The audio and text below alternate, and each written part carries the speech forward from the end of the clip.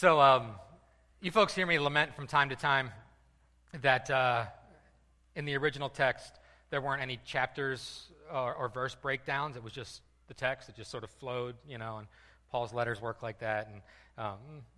And so do these narrative portions of Scripture. We've broken them down and put them into verses for the purposes of study. And that's good. That's no problem. But it does get in the way when you need to approach something from a different vantage point. And that's the case in what we're going to be talking about over the course of the next few weeks.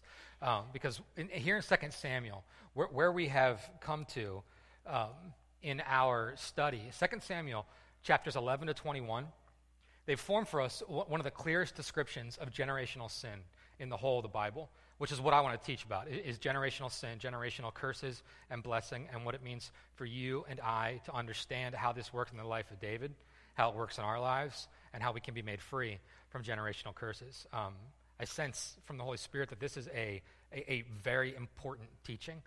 It's also 10 chapters, right? And I can no sooner preach through all this and do a good job with it in giving you what it is you need and also giving the text what it deserves than I could jump over the moon. Which is why, particularly at the end of today's message, it's just going to feel a little like distended and open and inconclusive. And next week, it's probably going to be a little worse because you might be depressed as well. But it'll come back around, I promise. The point is this, is that if you're going on vacation or if you're not going to be here, these next series of sermons, and I honestly don't know how long it's going to be. It depends on, how much gusto I get going. So just stay connected to it through the teachings online.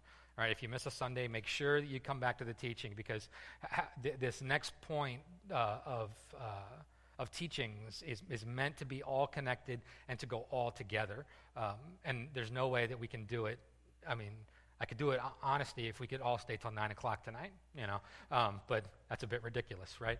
So 2 Samuel 11 to 21 forms one of the clearest descriptions of generational sin in the Bible and what it looks like, how it works.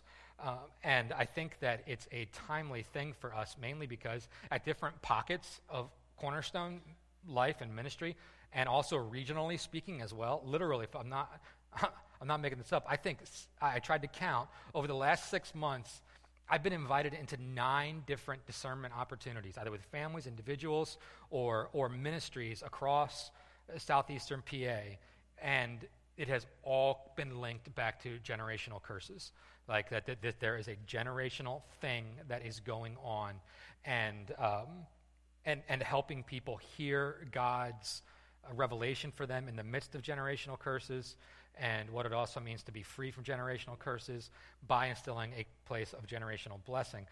This is a major theme. So I knew we were getting to this point in 2 Samuel, and I was pretty stoked about it because it's such a, I think, timely thing. I mean, it's an incredible story. The story for itself is incredible. But I think particularly timely and even regionally speaking, this teaching is important and is something that I'm really excited about. So generational curses, if you don't know what that's about, stick your finger in 2 Samuel 13, flip back to Exodus chapter 20. Just for a quick definition as to what it is that we're talking about when it comes to generational curses. The 10 Commandments is the text that we'll find in here in Exodus 20, and also lines out. If you think about 10 Commandments, right? The 10 Commandments would be very similar to just, a system of law in America. So these are the governmental basic principles of God. Right? When you get to the 10 Commandments, you're talking about God's governance, the way that God runs things. Right? Verse 1. God spoke all these words, saying, I'm the Lord your God who brought you out of the land of Egypt, out of the house of slavery. You shall have no other gods before me. That's the first commandment. Second commandment, verse 4. You shall not make for yourself a carved image or any likeness of anything that is in heaven or above, or that is in the earth beneath, or that is in the water under the earth. You shall not bow down to them or serve them. For I, the Lord your God, am a jealous God, visiting the iniquity of the fathers on the children, to the 3rd and 4th generation of those who hate me, but showing steadfast love to thousands of those who love me and keep my commandments. Right here in the Ten Commandments, which is the basic government of God, the way that God structures his interactions with humans. Part of one of the key places and basic foundational principles of God's government toward humans is that the iniquity of fathers is passed on to their children. Right? The iniquity of fathers is passed on to their children. Notice what's not passed on, and that is the judgment for the iniquity is not passed on. Very, very important. If you are here today and you are owned by a sin that owned your father, and you are allowing your father's sin to be the point of responsibility that you have in not being able to have victory over this thing, that's bogus. Because the judgment towards your father is not your judgment. If you want to be free, you can be free. Somebody say amen to that, please. Thank you. Goodness gracious. Let's get Baptist in here. Okay. If you want to be free, you can be free.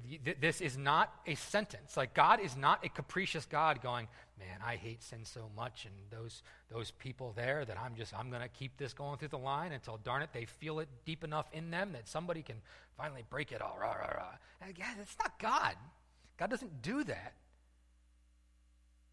Right? God, in his government, context, visits the iniquity of the children, or of the fathers, onto the children so as to break idolatry in a family lineage.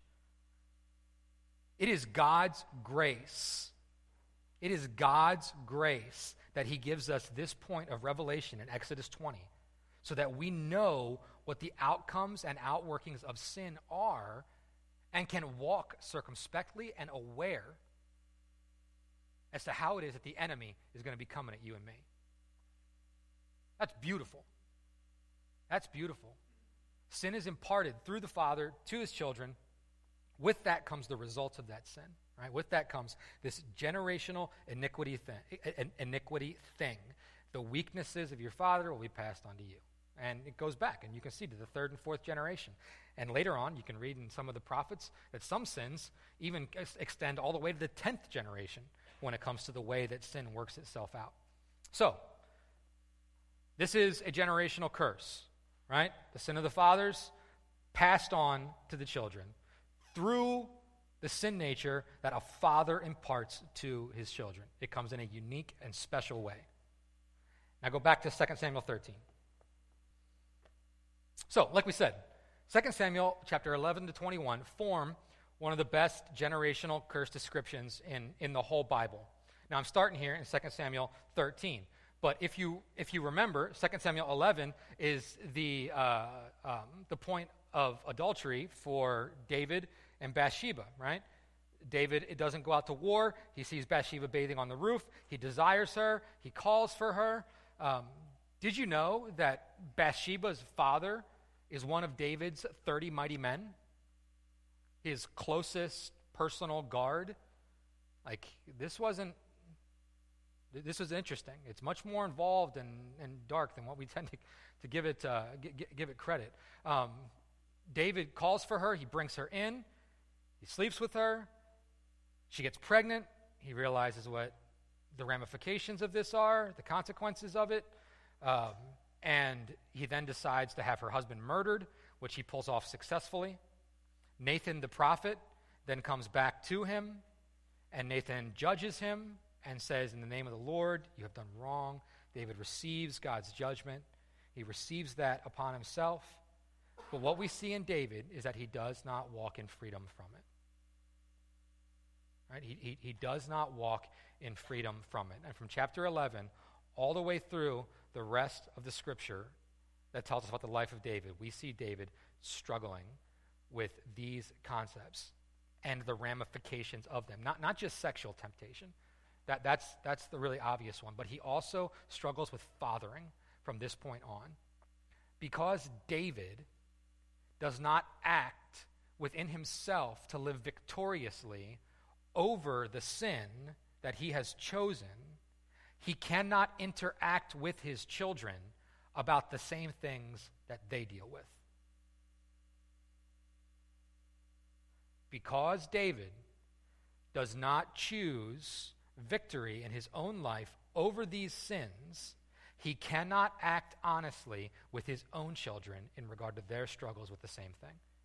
That's a generational curse. Right? So, what happens in chapter 13? Things go from bad to worse. David has a whole flock of wives. There we are. David has 7 wives altogether, right? 7 wives altogether. If you're wondering if polygamy is wrong, yes it is. But David and a lot of the other Old Testament patriarchs have multiple wives. David's got 7 of them. These are the firstborn of all 7, right? This is from 2 Chronicles chapter 3. For some reason, Bathsheba has all her kids listed, but it's because Solomon's the youngest. We'll get there. Daniel, Amnon, Absalom and Tamar, Adonijah, Shephatiah, Ithram, Shemaiah, Shobab, Nathan, and Solomon. Isn't it interesting that David names one of his sons after the prophet that came and delivered judgment to him? I just think that's really interesting. So, these are David's wives, and these are some of David's sons. These are David's other children, and then 2 Chronicles 3 says, and he's got a bunch of others by his 10 concubines. So David has 7 wives, he's got 10 concubines. Sexual sin is clearly an issue, right? Clearly an issue. Sexual sin finds its way to his sons. Amnon is the oldest. Amnon calls for his half-sister, so by a different mother, Tamar. Tamar is Absalom's sister, right? Blood sister. Amnon has a major crush on Tamar. Like he is so in love with her that he tells his friend that he's sick. He makes himself ill that he's so deeply desirous of this woman.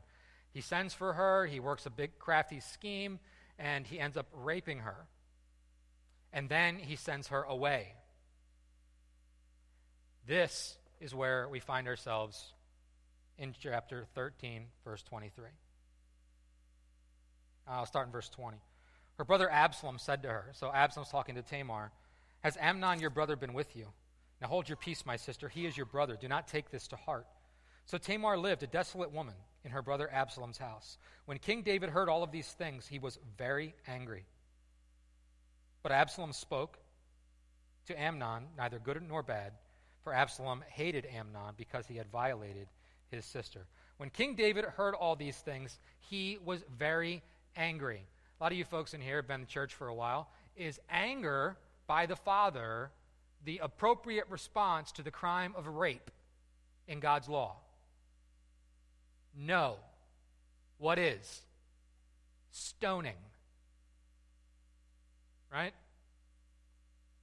Rape is always a punishable by death offense. David gets very angry. That's it. There's clearly within the text here this concept of, well, I did it. Am I surprised that he did it? Right? I mean, I myself crossed the highest sexual boundary line. Frankly, I think David's very aware that what he's doing by having 7 wives and 10 concubines is also just another deep statement of this. And by David not dealing with himself honestly, he is therefore unable to deal with his children honestly when it comes to these things. This is a very important principle because on one hand, what's about to happen to David is completely outside of his control. On the other hand, what's about to happen to David is completely caused by himself. It's a place that I so deeply identify with David. And I hope that you can too. Like this place of, man, there's all this stuff happening outside of me that I can't seem to get dominion over. At the same time, when I look at it, I can see how I've had a major hand in a lot of this stuff happening. How I've bought into some of the issues from my own generational curses. And I see it my sons or my daughter or whoever, and it's this, who am I going to be in this spot? Who am I going to be in this spot?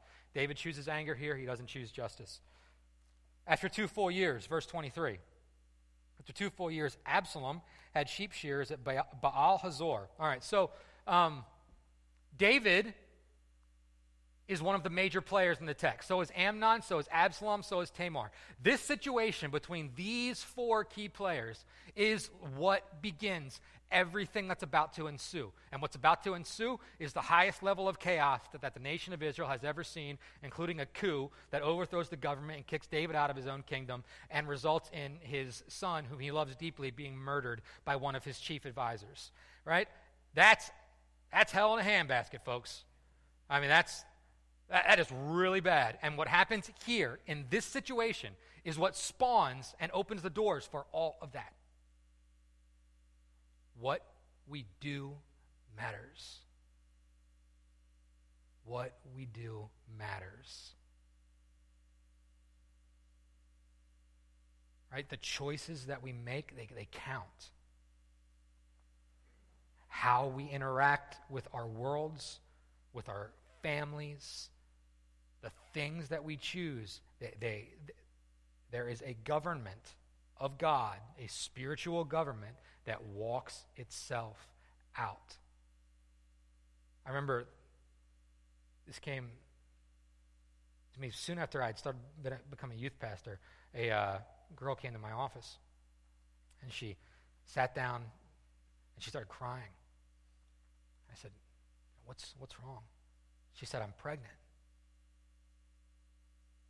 And this girl is 16, 17, something like that. And my heart just broke for her. It's like, man, I'm really sorry. How can I help? She said, I just can't figure out why God would let this happen. So there was obviously some work to do there, right? Right? But I think for a lot of us, we find ourselves in those kinds of ways of thinking, that God is a God that's in heaven to ensure our happiness, to fix our mistakes, to take care of us when things go really bad, and to make us feel good about ourselves. But that's never, ever, ever the God that we see in the text. It's never, ever the God that we see there. You know, it's what did God have to do with choosing to have sex with your boyfriend? Where, you know, and then, well, I didn't have to get pregnant. You know, didn't God allow that? Well, this is how babies are made. You know, this is an important thing for us to understand, is that how we live, it walks itself out. It walks itself out. And again, it's very important to remember this, not with God up there being a capricious, harsh God. It's that there are systems of spiritual government in place. There are laws, there are consequences, right? And there is grace over all of it, and love over all of it. And thank God for it, which is why Paul continually asks that question, you know, should we continue in sin that grace may abound? Because that's what he's talking about. He's saying, you know, by breaking laws and suffering consequences, just to say, oh, but there's grace, but there's grace, but there's grace. That's not grace. That's not grace. All right. I'm getting ahead of myself. So Absalom, he calls for a party. Now, the dude waits 2 years, right? Absalom waits 2 years. I am completely and thoroughly impressed all the time with Absalom's patience. Like, this guy, he knew how to make stuff happen. He had to have been a fantastic leader. Really, he waited 2 years. I don't know that I could have waited 2 years. You know, somebody rapes my sister, they're going to pay for that today. You know, as soon as possible. Absalom keeps his mouth shut. He doesn't say anything to Amnon. He doesn't speak a good word to him or a bad word to him. And apparently to the point that Amnon is willing to accept an invitation to a party, right? 24. Absalom came to the king and said, behold, your servant has sheep shearers. Please let the king and his servants go with your servant. The king said to Absalom, no, my son, let us not all go, lest we be burdensome to you. He pressed him, but he would not go, but gave him his blessing. Then Absalom said, if not, please let my brother Amnon go with us. And the king said to him, why should he go with you? But Absalom pressed him until he let Amnon and all the king's sons go with him. All right? So all of these dudes, all these people here, go with Absalom to the sheep shearing party. This is a very important thing, right? This is a typical cultural event, and it's sort of like it's the livestock equivalent to harvest. You know, we're going to get our wool, and we're going to sell it, and we're going to make money, and because we're doing all that, let's get together. Let's make this a big thing. It's like when my wife's family gets together to do corn or strawberries, jam, that kind of a thing. You know, it's like it's a hoorah day, you know, even though it just is a lot of work. But I enjoy the corn, so what are you going to do? Absalom commanded his servants. Now remember, all the king's sons are together. Absalom commanded his servants, mark when Amnon's heart is merry with wine, and when I say to you, strike Amnon, then kill him. Do not fear. Have I not commanded you? Be courageous and be valiant. Who's Absalom quoting there? He's quoting God, right? God's words to Joshua in chapter 1 when he's told to go take the land, right? And this guy Absalom, he's smart. So the servants of Absalom did to Amnon as Absalom had commanded. Then all the king's sons arose, and each mounted his mule and fled. Let me just remind you, this is a warrior culture. This is a warrior people. This is a people that is used to bloodshed and violence. It's how their lives ran. So when one son orders the murder of another son, the oldest son, mind you, the one who would be the heir to the throne, right, theoretically, even though we know Solomon's going to get it, they don't know that. Right? So when one son is murdered, we all get terrified, right? And this is what happens. There is a massive fear. While they were the servants of Absalom did to Amnon all he commanded. Then all the king's sons arose, each mounted his mule and fled, because all they knew was that somebody was on the warpath. While they were on the way, news came to David, Absalom has struck down all the king's sons, and not one of them is left. Then the king arose and tore his garments and lay on the earth. And all his servants who were standing by tore their garments. But Jonadab, the son of Shemaiah, David's brother, said, let not my lord suppose that they have killed all the young men. The king's sons, for Amnon alone is dead. For by the command of Absalom, this has been determined from the day he violated his sister Tamar. All right, so David commits sexual sin with Bathsheba and murders Uriah. Amnon commits sexual sin with Tamar and effectively murders Tamar. Like, her life at that point is done. She was desolate. She'll never be married. She'll never have children. And she has to be locked up in a room somewhere. Right? Sexual sin, murder. Sexual sin, murder. And what we see Absalom do is Absalom, because of this line that's going through them, takes the life for the life. Right? Absalom kills because Amnon killed. Right? The purity, the dignity of his sister. And then we'll see Absalom enter into sexual sin as well. Therefore, verse 33, let not my lord, the king, so take it to heart as to suppose that all the king's sons are dead, for Amnon alone is dead. But Absalom fled. And the young man who kept the watch lifted up his eyes and looked, and behold, many people were coming from the road behind him by the side of the mountain. Jonadab said to the king, behold, the king's sons have come, as your servant said, so it has come about. And as soon as he finished speaking, behold, the king's sons came, lifted up their voice, and wept. And the king also and all his servants wept very bitterly. But Absalom fled and went to Talmai, the son of Ammihud, king of Geshur. And David mourned for his son day after day. So Absalom fled and went to Geshur and was there 3 years. And the spirit of the king longed to go out to Absalom because he was comforted about Amnon since he was dead. You catch this? David, the spirit of the king, wanted to go out to Absalom because he was comforted about Amnon since he was dead. David's own sin kept him from walking in righteousness toward an offense by one of his sons, thus, in the long run, causing David to not judge Amnon, but then feeling good in his heart about the fact that another one of his sons had judged Amnon, be it unrighteously and outside of God's ways, and felt good about the fact that this had been taken care of, because certainly word was getting around. So now Amnon is dead. That's what matters, apparently, in the situation, in David's mind. Absalom has to flee. All right, he has to flee. In the meantime, David feels okay about this. David, in his own heart, is settled with at least Amnon's dead, and he has a strong affinity for his son Absalom. All right, so you see here, Absalom and Tamar, their mom is Maachah. Maachah comes from Geshur. Geshur's up here in East Manasseh. See this country here, Aram? Geshur is one of the people groups, one of the tribal groups of the Arameans. So Geshur, actually, strangely enough, is right here. It's contained completely within East Manasseh.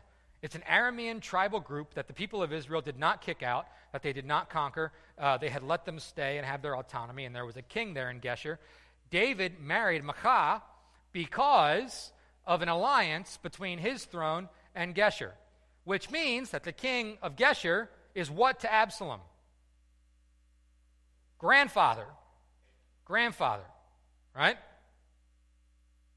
His mother, her father, is the king of Geshur. So he's got a place to run, right? He's got a place to hide. And frankly, you know, when you're with your grandparents, you get to have fun. You know, there's a lot of freedom in this situation, I would imagine, for Absalom. A lot of freedom in this situation. At the same time, there is something stirring in the back of Absalom's mind. Now Joab, chapter 14, verse 1. Now Joab, the son of Zeruiah, knew that the king's heart went out to Absalom. Joab sent to Tekoa and brought from there a wise woman and said to her, pretend to be a mourner and put on mourning garments. Do not anoint yourself with oil, but behave like a woman who has been mourning many days for the dead.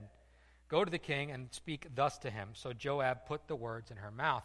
It's very interesting to me in 1st and 2nd Samuel to watch the power of the women that are described in this story. From Abigail to Bathsheba, the witch at Endor, the wise woman that Joab hires here to speak to King David. Like there is a inherent strength given to femininity in 1st and 2nd Samuel. That's very, very interesting. Pretend to be a mourner. Oh, I already read that. When the woman of Tekoa, verse 4, came to the king, she fell on her face to the ground and paid homage and said, "Save me, O king." The king said to her, "What's your trouble?" She said, "Alas, I'm a widow. My husband's dead, and your servant had 2 sons. They quarreled with one another in the field. There was no one to separate them, and one struck the other and killed him. Now the whole clan's risen up against your servant, and they say, 'Give up the man who struck his brother, that we may put him to death for the life of his brother whom he killed.' And so they would destroy the heir also. Thus they would quench my coal that is left, and leave to my husband neither name nor remnant on the face of the earth." Then the king said to the woman, "Go to your house, and I will give orders concerning you." The woman of Tekoa said to the king, "On me be the guilt, my lord the king, and on my father's house, that the king and his throne be guiltless." The king said, "If anyone says anything to you, bring him to me. He shall never touch you again." "Please let the king invoke the Lord your God," she said, "that the avenger of blood kill no more, and my son be not destroyed." He said, "As the Lord lives, not one hair of your son shall fall to the ground." All right, so again, in this culture, if you kill somebody, the family of the person that you killed is allowed to kill you unless you can make your way to a city of refuge, of which there are 6 in general proximity to where you are. Hopefully you can run fast. If you kill by accident, you can go to one of these cities of refuge. If you kill on purpose, then you're dead no matter what. So in this woman sets up this thing, this construct. Actually, Joab sets up this construct to cause the heart of the king to feel something about loyalty, right? To cause the heart of the king to feel connected to this woman, to this situation, right? And so David has to step into this place and give a judgment as to whether or not this boy killed his brother. Can David identify with that? This boy killed his brother, but king, you understand that I don't want my only heir, my husband's name will die if this person is given righteousness. Like, please, can you shift the laws for me? Can you shift the law for me so that the avenger of blood can't have this life? My other family members can't judge him. Can you shift things for me? The king says, yes. The woman said, please let your servant speak a word to my lord the king. He said, speak. The woman said, why then have you planned such a thing against the people of God? For in giving this decision, the king convicts himself, inasmuch as the king does not bring his banished one home again. In other words, the nation of Israel should have the ability to rise up against Absalom if they so choose. And you, letting him be in exile when you know where he is and you know how to go get him, that's wrong. That was a good summation. Skip down to verse 18. The king answered the woman, do not hide from me anything I ask you. And the woman said, let the Lord my king speak. The king said, is the hand of Joab with you in all of this? The woman answered, as surely as you live, my lord the king, one cannot turn to the right hand or to the left from anything my lord the king has said. It was your servant Joab who commanded me. It was he who put all these words in the mouth of your servant. In order to change the course of things, your servant Joab did this. But my Lord has wisdom, like the wisdom of the angel of God, to know all things that are on the earth. That's some nice things to say. Okay, so Joab is another major player in the story now, right? It is a consistent quandary in the mind of anyone reading 1st and 2nd Samuel as to whether or not Joab's a good guy or a bad guy. Because on one hand, Joab is the most loyal, faithful friend in dark times to David. And the next time, man, this dude is working some politics that are dangerous and that, is he serving the king or is he serving himself? What exactly is happening in Joab's mind? And anytime Joab begins to talk, you got to begin to ask yourself these things. Where is he? Right? Like what's he shooting for? What's he going after? Does he just have a strong sense of right and wrong? Or is there something else in the works? The king said to Joab, behold, now I grant this. 21. Go bring back the young man Absalom. Joab fell on his face on the ground and paid homage and blessed the king. Today your servant knows that I have found favor in your sight, my lord the king, and that the king has granted the request of his servant. So Joab arose, he went to Geshur, he brought Absalom to Jerusalem. But the king said, now get this, the king said, let him dwell apart in his own house. He is not to come into my presence. So Absalom lived apart in his own house and did not come into the king's presence. Now in all Israel there was no one so much to be praised for his handsome appearance as Absalom. From the sole of his foot to the crown of his head there was no blemish in him. Anybody remember who else was called the most handsome man in the world? Saul. That's right. The writer of Samuel, he uses these phrases on purpose. And when he cut the hair of his head, for at the end of every year he used to cut it, for it was heavy on him, he cut it. He weighed the hair of his head, 200 shekels by the king's weight. That's 5 pounds. That's 5 pounds of hair. This dude could grow some hair, right? He could self-sustain locks of love. Fantastic. And apparently, having thick, rich, dark, beautiful hair like he would have had, it was very beautiful in those days. Very handsome man. They were born to Absalom 3 sons. One daughter, whose name was Tamar, and she was a beautiful woman. I just love the way the writers say him. He just throws phrases in there that if you read these texts too fast, you miss just some very interesting stuff. Slow down when you read the Bible. So, Absalom lived 2 full years in Jerusalem without coming into the king's presence. 2 years. Right? 2 years between the rape and the killing of Amnon. 3 years between the killing of Amnon and Geshur. 2 years back in Jerusalem, living in his own house, away from his father. A prince that's not allowed to live in the palace is not a prince. Did you catch that? A prince not allowed to live in the palace is not a prince. Absalom is not happy. This is exactly what Joab wanted. Joab, he's just so smart. Joab, I think on some level, knew that David wouldn't call for Absalom's head, even though he could and should have. But I think Joab thought to himself, I can kill Absalom at some point. That something is going to happen that will enable me to kill Absalom at some point. But in the meantime, if I can bring him back and make his life just blatantly miserable, that's okay too. Which is exactly what happens. And Absalom knows who's behind it. Absalom lived 2 full years. Verse 28 in Jerusalem without coming into the king's presence. Then Absalom sent for Joab to send him to the king. But Joab would not come to him. And he sent a second time, but Joab would not come. Then he said to his servants, and this is just Absalom, like I said, smart guy. See, Joab's field is next to mine, and he has barley there. Go set it on fire. So Absalom's servant set the field on fire.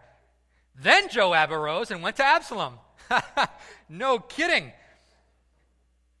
Then Joab arose and went to Absalom at his house and said to him, why have your servants set my field on fire? Absalom answered Joab, behold, I sent word to you. Come here, that I may send you to the king to ask, why have I come from Geshur? It would be better for me to be there still. Now, therefore, let me go into the presence of the king, and if there is guilt in me, let him put me to death. Dun, dun, dun. Right? I mean, this drama is unfolding, and there's this climax, and there's murders, and there's sex and intrigue, and anybody that says that the Bible is boring, and I beg to differ. The Bible is an incredible work, not just of truth, but the way that it tells itself to us. I mean, it's just so good. It's such a rich text. Joab's here, and the fire's burning. Why have you set my field on fire? I tell you what, and Absalom knew David, right? I mean, did Absalom read David's mail or what? Joab, you and I want the same thing, buddy. Justice. Right? I just want to be treated fairly. So, let's send him before the king. If he wants to put me to death, let him put me to death. And he knew David wouldn't do it. He knew it. Joab went to the king and told him and summoned Absalom. So he came to the king and bowed himself on his face to the ground before the king. And the king kissed Absalom. So David reconciles, quote unquote, right, reconciles with his son. Why isn't this working? Justin, why isn't this working? Justin. It's not working. There we go. Was that you or me? Good job. All right. Amnon rapes Tamar, 2 years pass. Absalom kills Amnon, 3 years pass. Absalom lives in Jerusalem, 2 years pass. David, quote unquote, reconciles with Absalom, 4 years pass. And then Absalom rebels. A total of 11 years of generational festering. That's a good word. All right? 11 years of generational festering.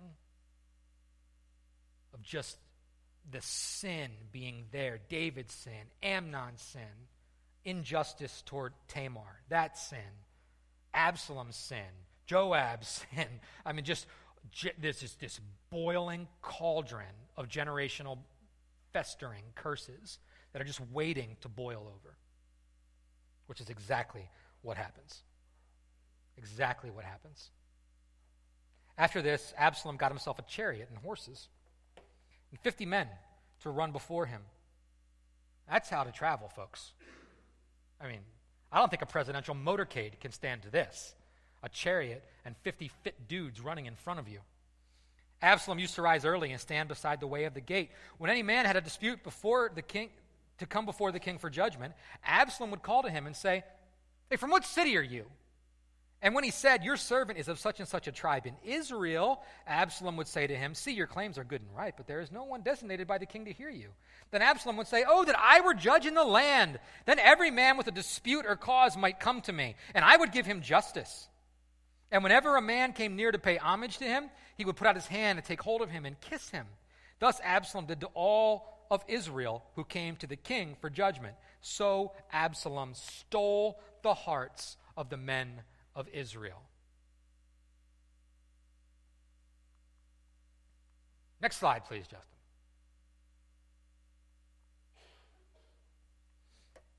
In summation, for today, right? Yeah, for today.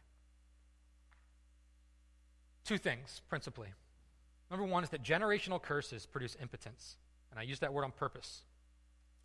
Generational curses produce impotence, particularly in men.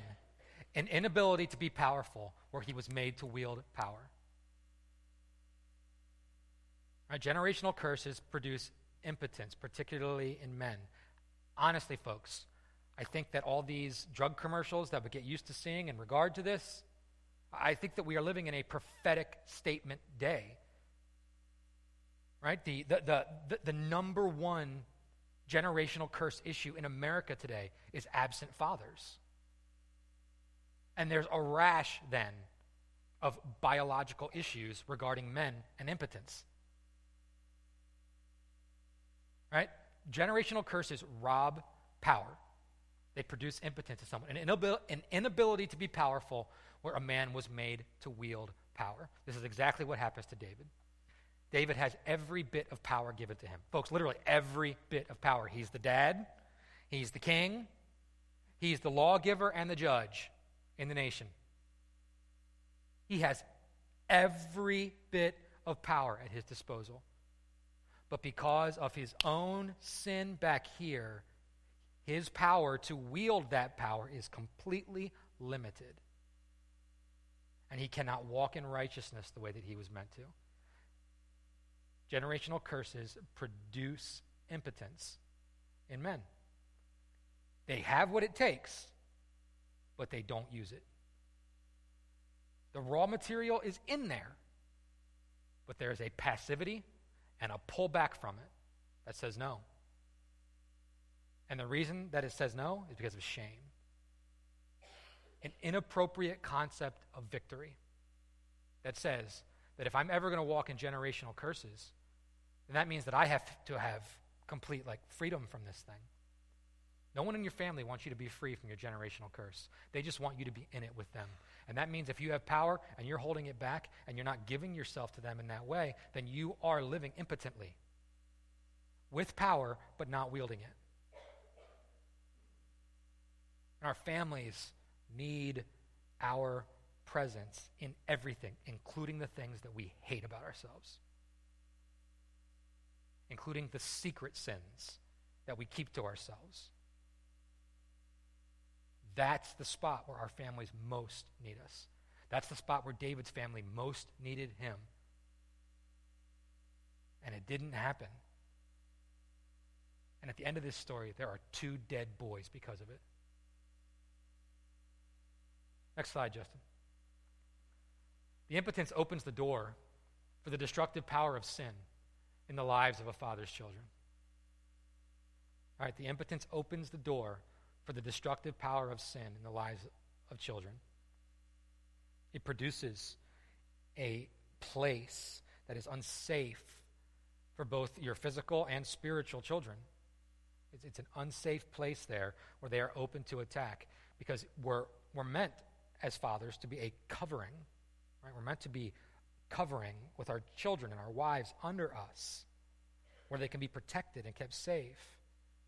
But where generational curses hold sway is the places that our covering doesn't reach, but that our families are still very much there. And so it doesn't have this overarching thing that it needs to have. And then we see this in the life of David. Amnon and Absalom are deeply, deeply open to David's own fallenness and curses. Do they have to take responsibility for themselves? Absolutely. And they do. God holds them to account. It's not that at all. It's that what is playing out here is very, very succinctly a inter-family, generational passing of sin and iniquity that carries itself out with the results and consequences that come from it. It also is a place of the reality of the general curse and the blessing and iniquity carrying themselves out. But David, in the midst of all of this, pursuing God during it. And the one who chose impotency initially ends up choosing power. And so there is this incredible story of redemption in and through all this by David that we'll walk through, that we'll look at, and that we'll engage together. But in conclusion, for today, understand this. 1 Peter 1:3 says that God's divine power has given us everything we need for life and godliness by the power of the one who called us. You and I can live in victory. If you look at your lineage and all you see is brokenness and destruction in the same places over and over, you can be a generation changer.